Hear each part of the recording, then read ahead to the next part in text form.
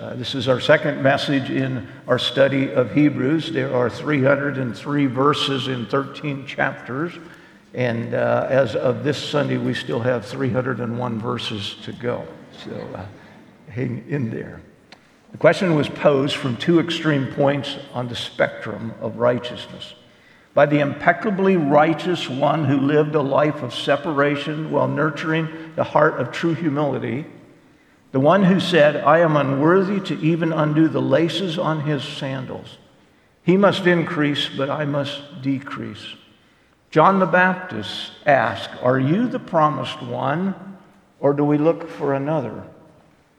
And by the certifiably unsavable sinful one who had 5 times endured the pain of rejection in failed marriages and had settled into a live-in relationship with no strings attached, separated from her community by her publicly stained immoral reputation, drawing water in the most inconvenient hour of the day simply to avoid the ridicule of her neighbors. She said, "I know that Messiah is coming. He who is called the Christ, and when he comes, he will tell us all things."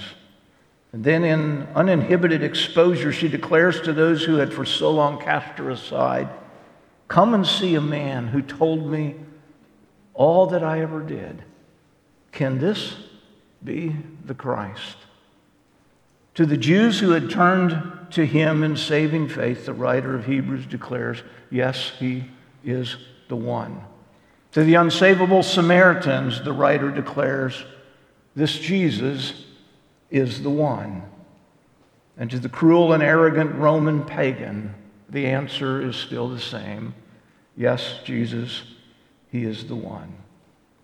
So as faith gets hard and the price of following Jesus becomes increasingly clear, the author to the Hebrews poses this unavoidable question: is he enough? Hebrews 1:1-4. Long ago, at many times and in many ways, God spoke to our fathers by the prophets. But in these last days, and we defined that last week, is that season of time between his first and his second appearing, the age in which we now live, he has spoken to us with finality, notice the past tense, by his Son, whom he appointed the heir of all things, through whom also he created the world. He is the radiance of the glory of God. He is the exact imprint of his nature. He upholds the universe by the word of his power. And after making purification for sins, he sat down at the right hand of the Majesty on high, having become as much superior to angels as the name he has inherited is even more excellent than theirs. So because we were wrapping up vacation season and all, and many of you didn't have the privilege of starting with us last week, I just wanted to highlight a few points in review. I know that at this point, preachers always say, you can go back and listen to my last week's sermon. I tried that, fell asleep. I would not recommend you do it while you're driving. All Scripture, both old and new, is the very words of God. 6 o'clock this morning, Linda, she is the grammatical expert of the household. We're discussing whether that is all Scripture, both old and new, are the very words of God or is the very words of God. And I said I chose it this way because the emphasis on words plural, we had that last week. Every word of the Old Testament is the breath of God. All the words are his. The second point from last week is that the Old Testament is all true. It is simply incomplete. He did not write the New Testament. We do not have the revelation in the person of Christ because the Old Testament was not honest, upright, or forthcoming. It's simply that everything in the Old Testament is true, but the story, the narrative, the redemptive unfolding is not yet complete until Christ comes. The third principle from last week is the subject theme of all of Scripture is the person and work of Jesus Christ. What is the one motif that threads the whole thing, Genesis to Revelation, together tightly? And it is simply this: it is the person of Christ and the work that he will do. So my granddaughter's husband's worship pastor out in Grand Island, and he made the statement that at the end of every service, he believes that his model is we should hear from God, and then true worship is hearing from God. We respond. So his pastor always allows him to close the service with a song, and he said, I always choose a song that's about Jesus. If that doesn't fit the sermon, that's not my problem. The subject theme of all Scripture is the person of Christ. The subject matter of every corporate gathering, therefore, must be the person and work of Christ. But then this one, and when we gathered for prayer at 8:30 this morning, which I'd like to take a bunny trail on that. Jesus said, don't try this without me. That's a Rimple paraphrase of John 15. Apart from me, you can do no thing. We gather at 8:30 for just 20 minutes to ask that the Spirit of God would arrive here in power as we work in that this cosmic conflict over the eternal destiny of souls would be victorious for Christ when we gather. And is it asking too much that we would arrive 30 minutes before the gathering just to bow before the one who alone can transform our hearts and our lives? So just lay that invitation is for all the churches. It's not a special collection of super pious, holier than thou people. If your heart recognizes we are dependent on Christ, I wonder what kind of a fire of revival might break out in the next year at Faith Bible Church if God's people did. I want to pick on anybody, but I told the prayer group this morning that there were 90,000 people jammed into Memorial Stadium to bow in worship of a country singer, and there are not 90,000 people in Lincoln today worshiping the one and only throne of God. Now, maybe it's because we don't sell beer. I don't know. I read the article in the paper, but that brings me to this summary from last week. In every fellowship gathering, there are those who are rock solid in their believing, unshakable in their faith.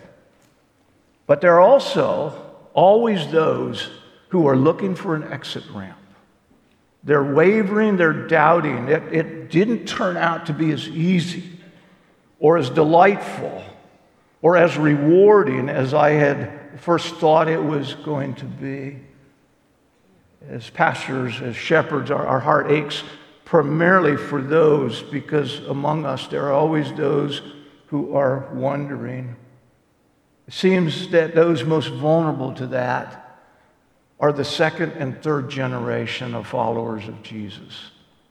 Asking the question, is this my faith, or is this simply what my parents and grandparents believed and I just adopted it because of the culture and the environment I was in?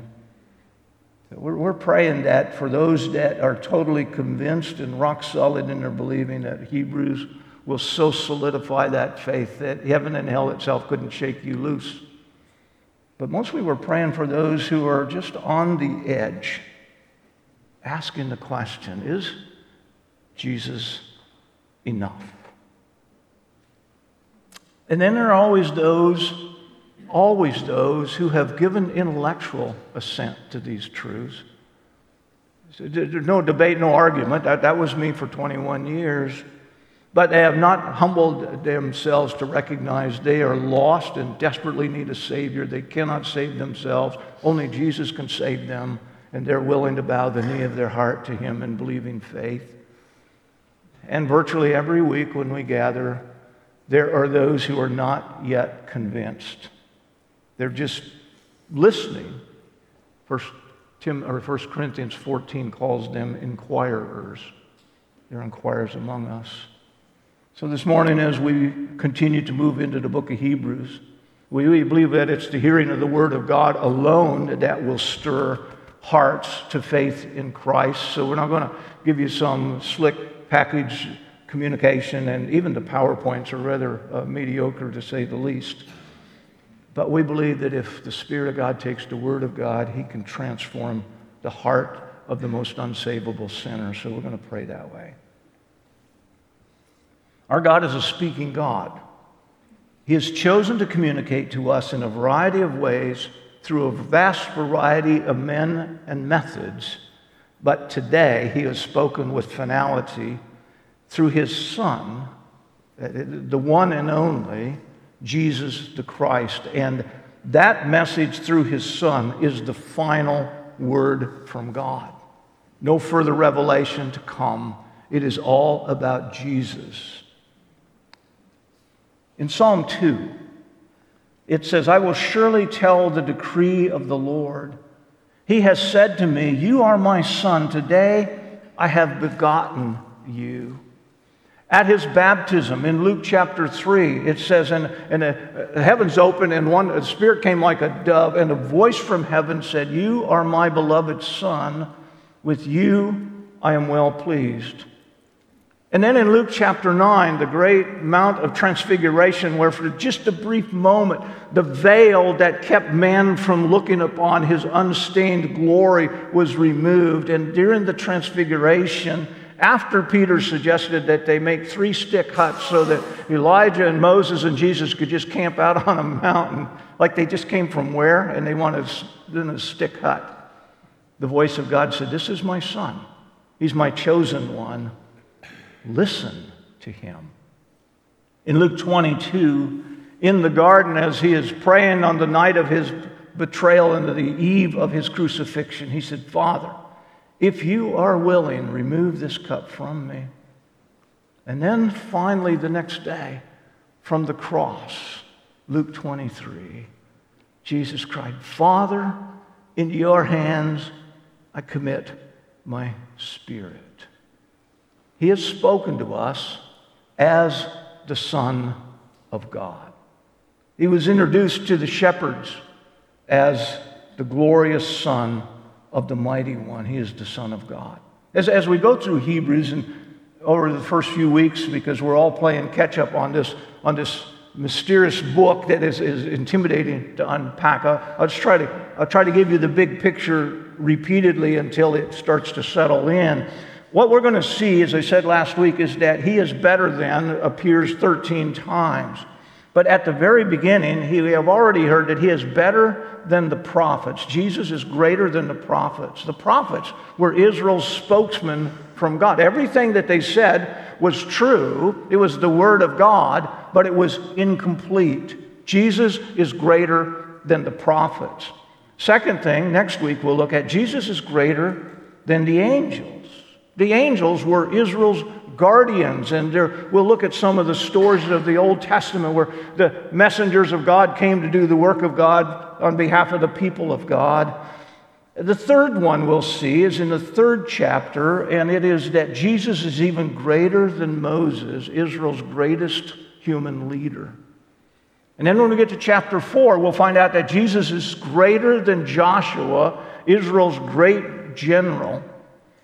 And then in chapter 4 and through chapter 7, we will come to the great heart of this message, and that is Jesus is even greater than Aaron, who was Israel's founding priest.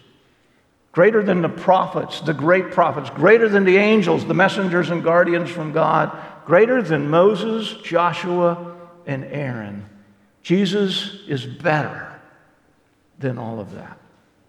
Now, in this compact text, there are 7 affirmations of the sonship of Jesus, his unique, special relationship to the eternal God of Israel, the God of the universe, the God of eternity. In speech class, or whether you're writing or speaking, they always remind you that the very first paragraph is critical. That's the key. If you don't arrest attention with that, you probably won't get their attention later on. I used to be invited to speak to speech classes at schools, and I had one particular friend that she was a teacher of speech, and my last invitation came when I was in front of them, and she asked in front of the class, how much time do you spend on your introductory paragraph for your messages? And how do you script it out? And I didn't answer the way she wanted me to, so I never got invited back. I said, well, I spent a lot of time on it, but I don't manuscript it. And therefore, I just try to burn it into my memory. And she was trying to teach him manuscripting. So you've noticed since the COVID thing, not knowing what we would look like on a Sunday morning, I've tried to script it because either I have your attention in the first 3 minutes or you're not going to pay attention at all. The writer to the Hebrews has my attention. Long ago, and many times, in many ways, God spoke to the fathers by the prophets, but in these last days, He has spoken to us by His Son. What happened to the cultural etiquette of saying, dear brother and sister, I'm writing to you these wonderful truths and letters? He just jumps right over what is the expected niceties and gets right to the heart of the message. Is Jesus enough? And his answer right out of the chute is simply this: He is the Son of God. If that's not enough for you, we have no plan B. 7 affirmations. He says, He is the one whom He appointed as the heir of all things. To be the heir is more than simply receiving stuff.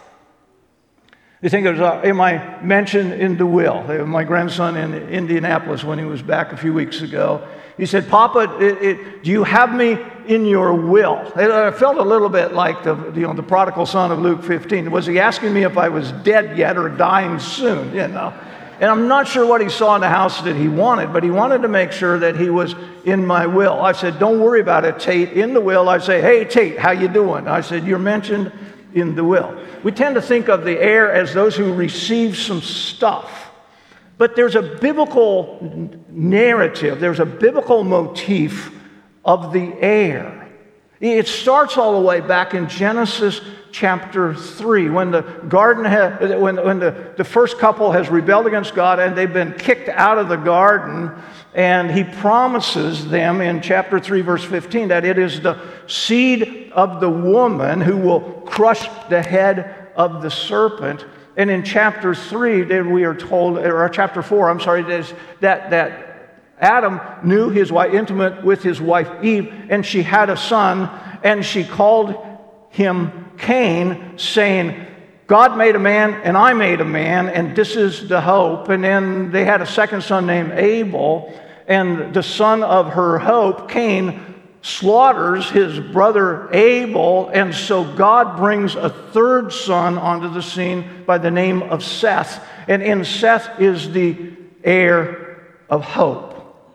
If you're writing your family will out, let me suggest that rather than simply give equally to all of your descendants, you ask yourself the question, which of my children and grandchildren embrace my values? Because that's the portrait of heirs in the Scripture. Who will carry forward the mission and the priorities of the Father? And it wasn't Cain, it was Seth.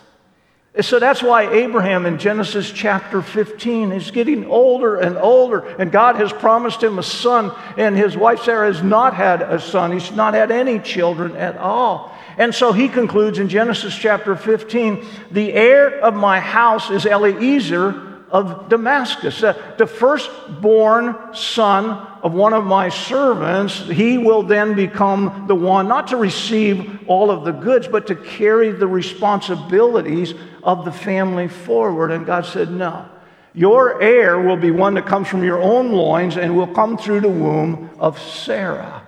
And Abraham believed God, impossible as it was, and the Lord checked it off as righteousness to him. And Isaac is thinking that he is handing the priority heirship to his oldest son, but his wife and his second son have deceived him. And so Isaac then blesses Jacob instead of Esau, and Esau wants to kill him. Why? Because he got all the stuff? No, they were rich kids. Their dad was rich. They didn't need more stuff. But it was that this is where the passion, the mission, the purpose of the family is moved to the next generation. And then Jacob. When Joseph brings his two sons, he says, who are these? And he, like his father's lost his eyesight. And he says, Father, these are the sons that God blessed me with here in the land of my captivity. And he gets ready to bless them, knowing that he's blind. Joseph brings the boys to him so that the right hand, the hand of blessing, will go on the oldest, and the left hand will go on the youngest. And the father switches his hands and does this, and Joseph grabs his dad's hand and says, no, no, no, no. And he says, I have blessed what I have blessed. You see that this thing of the heirship is about carrying forward the mission and purpose of the family. Or King David, who had 18 other sons and one daughter. But he declared that the second-born son of his seventh wife would become the heir to the throne. All of the responsibilities of the family, Solomon ruled. So when it says is that he is appointed the heir of all things, what that means is that Jesus not only gets all of the stuff that his heavenly Father has, but he also is placed upon his shoulders the responsibility for the family moving forward. He is the messenger of these values and this promise. So that at the end of his earthly life, after his death, burial, and resurrection, right before the ascension, he says in Matthew chapter 28, all authority in heaven and on earth has been given to me. All authority. He is the heir. Is he enough? He's inherited not only all that belongs to the Father, but he is the appointed one to carry the mission forward, through whom also he created the world. He is not only the heir, but he is the creator of the earth. John chapter 1. There's way too many texts in Scripture. The Psalms are full of the reminder of God's creative power and work. John chapter 1. Was in the beginning with God. All things were made through him. Apart from him was not anything made that was made. In Christ Jesus. This Jesus that we're looking at, the Son of God, is the one by whom God created the heavens and the earth. He goes on to say in Hebrews chapter 11, by faith we understand that the universe was created by the Word of God. Connect Hebrews 11 to John chapter 1. In the beginning was the Word, and the Word was with God, and the Word was God. All things have come into being by him. Apart from him, this living Word, not anything has come to exist that now exists. By faith we understand that the universe was created by the Word of God, so that what is seen was not made out of the things that are invisible. Mom and Dad, as your kids launch into the school this week, don't forget to remind them over and over that faith is hard. That their conviction that there is a Creator God, and that Creator God has brought into existence everything that is and made it out of nothing, because they are going to be bombarded day after day with other theories, philosophies, and explanations for the existence of things, which diminishes then the value of humans who were created to be image bearers of God. Remind your children that faith is hard, but it's by faith that we understand, we know with certainty that he created it by the spoken word. Genesis 1, God said, boom, it was so. It was to Job when he was starting to question God in the midst of his trial, that God, after he removes his three friends from giving all kinds of theological advice and counsel and interpretation, that finally Job said to one of them, he says, if I had an opportunity to sit down and talk to God, here's how I would present myself. And so God clears the room and he sits Job down and he starts by saying, so Job, where were you when? When I decided that there would be waters that would divide the lands from the land, where were you on that day? When I decided that the heavenly beings would light the earth, the sun, the moon, and all that, Job, exactly where were you on that day? On that day when I created the great sea monster. Job, just kind of think back, maybe grab your daytimer and look back and figure out, where were you on that day? The disciples, in the midst of a storm, experienced seamen. I mean, these guys, they knew boats, and they even knew they were on their home field. They had their home court advantage, and the storm swept in. And Jesus is sound asleep in the boat, and they wake him up and say, Master, don't you care that we're all about to die? And Jesus kind of looked at him and said, Peace, be still. And the wind stopped, and the waves stopped. Anybody that has wallpapered with their spouse understands that when you carry a wallpaper tray of water and you stop moving, the water itself does not. And you're doing this, and she's scowling at you for soiling the new carpet and everything. Jesus said, be still. And the disciples say, who is this? That even the wind and the waves obey him. Through whom all he created the world. As the creator and the heir, you put those two together. And the creator is that which is in the beginning, and the heir takes you all the way to the end. The point is simply this. Jesus stands at the beginning of all things and all history. And when you come to the end of all things and all history, there stands Jesus. Or as John said in Revelation, he is the Alpha and the Omega. He is the beginning and the end. He is the heir. Colossians 1 simply says, by him all things were created in heaven and on earth. And in John 8, when he's confronted by the religious leaders who would mock at him because he said that if the Son would make you free, you shall be free indeed. And to them he said, before Abraham was born, I am. He is the beginning and he is the end. So you have to ask yourself, is he enough? Third, he's the radiance. He is the radiance of the glory of God. Jesus stood in the temple courts as they lit those 65 feet tall, massive oil lamps that Josephus says that every courtyard in Jerusalem was lit by those at the end of the great feast. Jesus, under those temporary artificial lights, said, I am the light of the world. Whoever follows me will not walk in darkness, but he will have the light of life. God sent his own eternal Son into the darkness of this world to bring a light of hope and truth. John 1, he describes it in this way. The Word became flesh, and he tabernacled. Literally, he pitched his tent among us.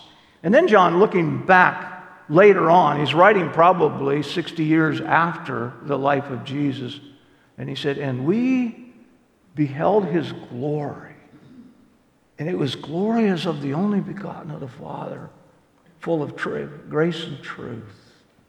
When he says he is the radiance of his glory, it is a statement as he is the Shekinah evidence of God's presence. So there's this Shekinah narrative that runs through the Scripture. It's the cloud of darkness and light that came between the pursuing Egyptian army in the book of Exodus and the fleeing children of Israel when they're in a box canyon with nowhere to go, tall walls on all sides, and the Red Sea behind them.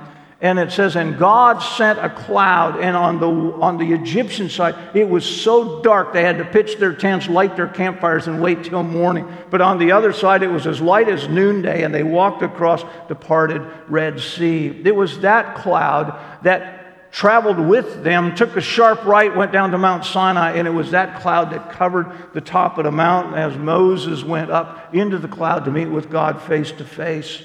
It was that cloud that for 40 years guided them through the wilderness. They would look up in the morning and the wife would say to the husband, so are you going to pull the tent stakes and pack things up? Do I need to roll up the rugs? No. And he said, just a minute. Let me look out and see if the cloud has moved. If the cloud is still over the tabernacle, no. Just go ahead and cook breakfast. We're going to eat some pancakes. We're going to stay where we are. But if it had lifted up, it meant, okay, pack it up, dear. We're on the move. It was the cloud that guided them. And then at the end of the book of Exodus, when they made that tent where God would meet with them, he said, and the Shekinah presence, the glory of God filled the tent, and they were not able to enter. The same thing happened when Solomon dedicated the temple. It said, and the glory of God filled the temple, and the priests could no longer enter in there. It's that same cloud that Ezekiel said, and I saw the glory of God depart from the nation of Israel. The story of Eli when he refused to deal rightly with his sons who defiled the holiness of their God. It's that same cloud that lit the hill when the angel choir came to the shepherds outside of Bethlehem, said, glory to God in the highest. It was the same cloud that covered the Mount of Transfiguration when Jesus took 3 of his closest disciples up, and Moses and Elijah met with him there.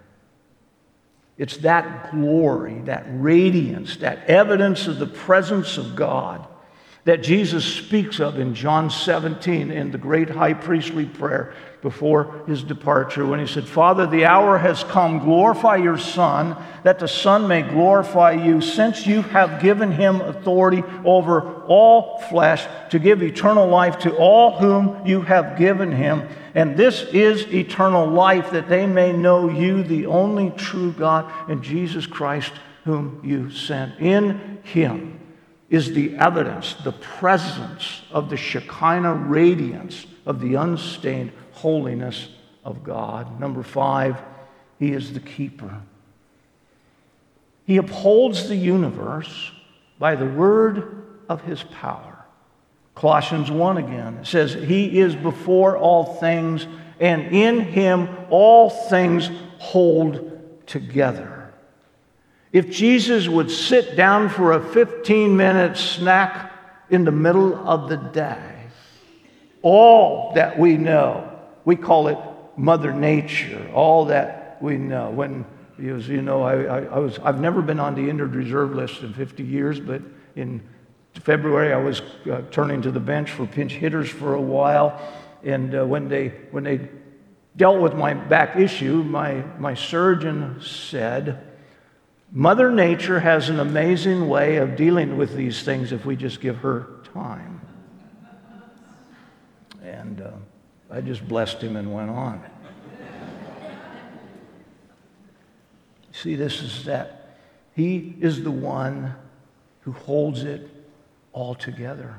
The laws of nature are laws of predictability.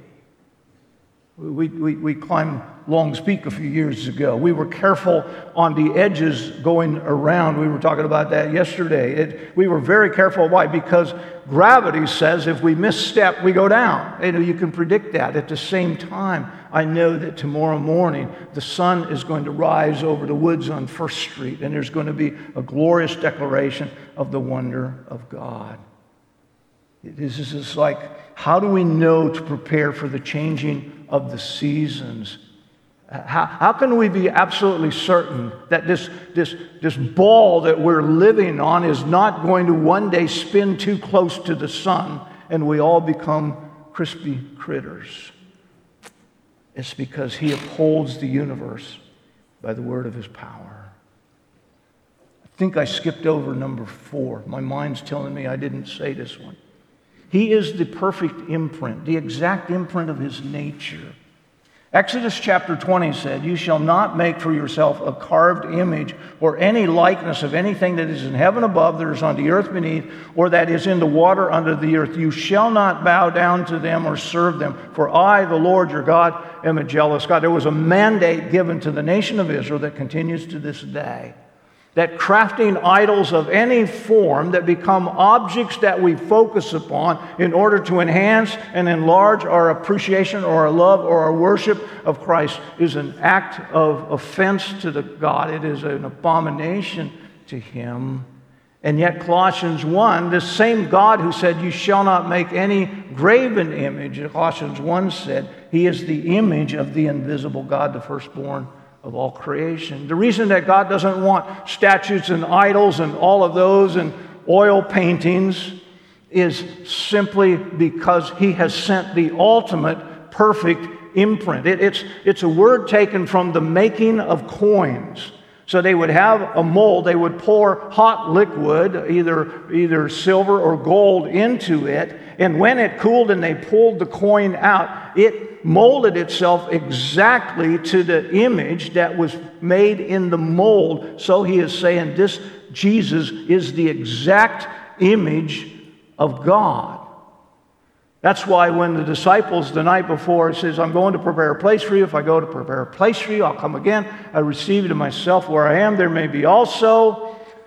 Thomas said, Lord, we don't know where you're going. How can we know the way? Jesus said, I'm the way, I'm the truth, I'm the life. No one can come to the Father but by me. And Philip jumped in and said, Lord, if you would show us the Father, that'd be enough. And Jesus went, I've been with you how long and you don't understand? He who has seen me has seen the Father. So how does God think? How does God feel? How does God act? The question is answered by looking at Jesus. He is the exact perfect replica of his Father. He simply became flesh to live among us. The question you have to ask yourself is he enough? Or should we look for another? So number 6, he's the purifier. After having made purifications for sin. You see, Jesus dealt, that's the whole message of the book of Hebrews. Jesus dealt with the sin issue one time for all. The prophet said, your sins have created a chasm. They have separated you from God. Who's going to deal with that chasm, that separation? Jesus dealt with it. The problem was that he said all the way back in the Old Testament, the wages of sin is death. He's going to say in the book of Hebrews later on, without the shedding of blood, there can be no removal, no forgiveness of sins. And yet Jesus is the purifier. He says in Hebrews chapter 9, when we get there in, I was going to say a few weeks, but Dave Drew would probably say in about 3 years. Hebrews 9, if the blood of goats and bulls and the sprinkling of defiled persons with the ashes of a heifer sanctify for the purification of the flesh, how much more will the blood of Christ, who through the eternal Spirit offered himself without blemish to God, purify our conscience from dead works to serve the living and true God? See, the animal sacrifices they just put a temporary covering. They hid our sin from a holy God for a period of time, just long enough for us to go right back out and sin again. But when Jesus paid the penalty for our sin in full, he purified us not simply externally, he transformed us internally. It is the sacred, precious blood of the God-man himself that rescues us. John chapter 1, verse 1. He says in there that if we walk in the light, as he is in the light, we have fellowship with one another, and the blood of Jesus, his Son, cleanses us from all sin. And now, it's kind of like in Proverbs, he'll say there are 6 things that God hates, yes, 7 is an abomination. So you kind of have that Hebraic structure. Remember, this is written primarily to Jews who understand that. He lays out these 6 as a ramp up to the greatest point of all. Number 7 is the point. He sat down at the right hand of the majesty on high. He is the exalted one. Matthew 28, all authority has been given to me in heaven and on earth. Acts chapter 2, this Jesus God raised up, and that we all are witnesses. Being therefore exalted at the right hand of God, having received from the Father the promise of the Holy Spirit, he has poured out this that you yourselves are seeing and hearing. He's talking about the day of Pentecost. Acts chapter 5, the God of our fathers raised Jesus, whom you killed by hanging him on a tree. God exalted him at his right hand as leader and Savior. Ephesians chapter 1. What is the hope to which he has called you? What are the riches of his glorious inheritance in his glorious inheritance in the saints? And what is the immeasurable greatness of his power toward us who believe, according to the working of his great might that he worked in Christ when he raised him from the dead and seated him at his right hand in heavenly places, far above all rule, all authority, all power, all dominion, above every name that is named, not only in this age but also in the one to come. And he put all things under his feet and gave him his head over all things to the church, which is his body, the fullness of him who fills all things. 1 Peter chapter 3. Through the resurrection of Jesus Christ, who has gone into heaven and is at the right hand of God with the angels, authorities, and powers, having been subjected to him. Hebrews chapter 2. But we see him who for a little while was made lower than the angels, namely Jesus, crowned with glory and honor because of the suffering of death. And Philippians chapter 2. Therefore God has highly exalted him and bestowed on him the name that is above every name, so that at the name of Jesus every knee should bow in heaven and on earth, under the earth, and every tongue confess that Jesus Christ is Lord, to the glory of God. That's why the voice crying from the cross declared, "It is finished. The work is done. There is nothing more to do." He is going to the right hand of the Father to take his seat. That's a shocker. To the Hebrews, that was shocking. You see, there are no seats in either the tabernacle or the temple. But it's prophesied in Psalm 110, the Lord says to my Lord, "Sit at my right hand until I make your enemies your footstool." And in Luke 22, his response to Pilate when he's querying him was simply this: "From now on, the Son of Man shall be seated at the right hand of the power of God." He's going to unpack that for us in a few months in Hebrews chapter 10. Every priest stands daily at his service, offering repeatedly the same sacrifices which can never take away sins. But when Christ had offered for all time a single sacrifice for sins, he sat down at the right hand of God, waiting from that time until his enemies should be made a footstool for his feet. For a single offering, he has perfected for all time those who are being sanctified. So what does it mean that he is the exalted one, that he is the seated one at the Father's right hand? His sitting down at the Father's right hand, number one, it is a sign of honor.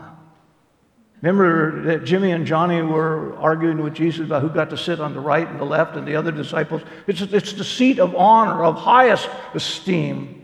He sat there as a symbol of authority. He was seated at the right hand of the king, has the authority. It's the reflection of the story of Joseph, who to Pharaoh became his right-hand man. He had charge of everything. If you wanted something from the Pharaoh, you simply talked to Joseph and you got it. Jesus at the right hand of the Father is a symbol of authority. He is also there as a sign of rest.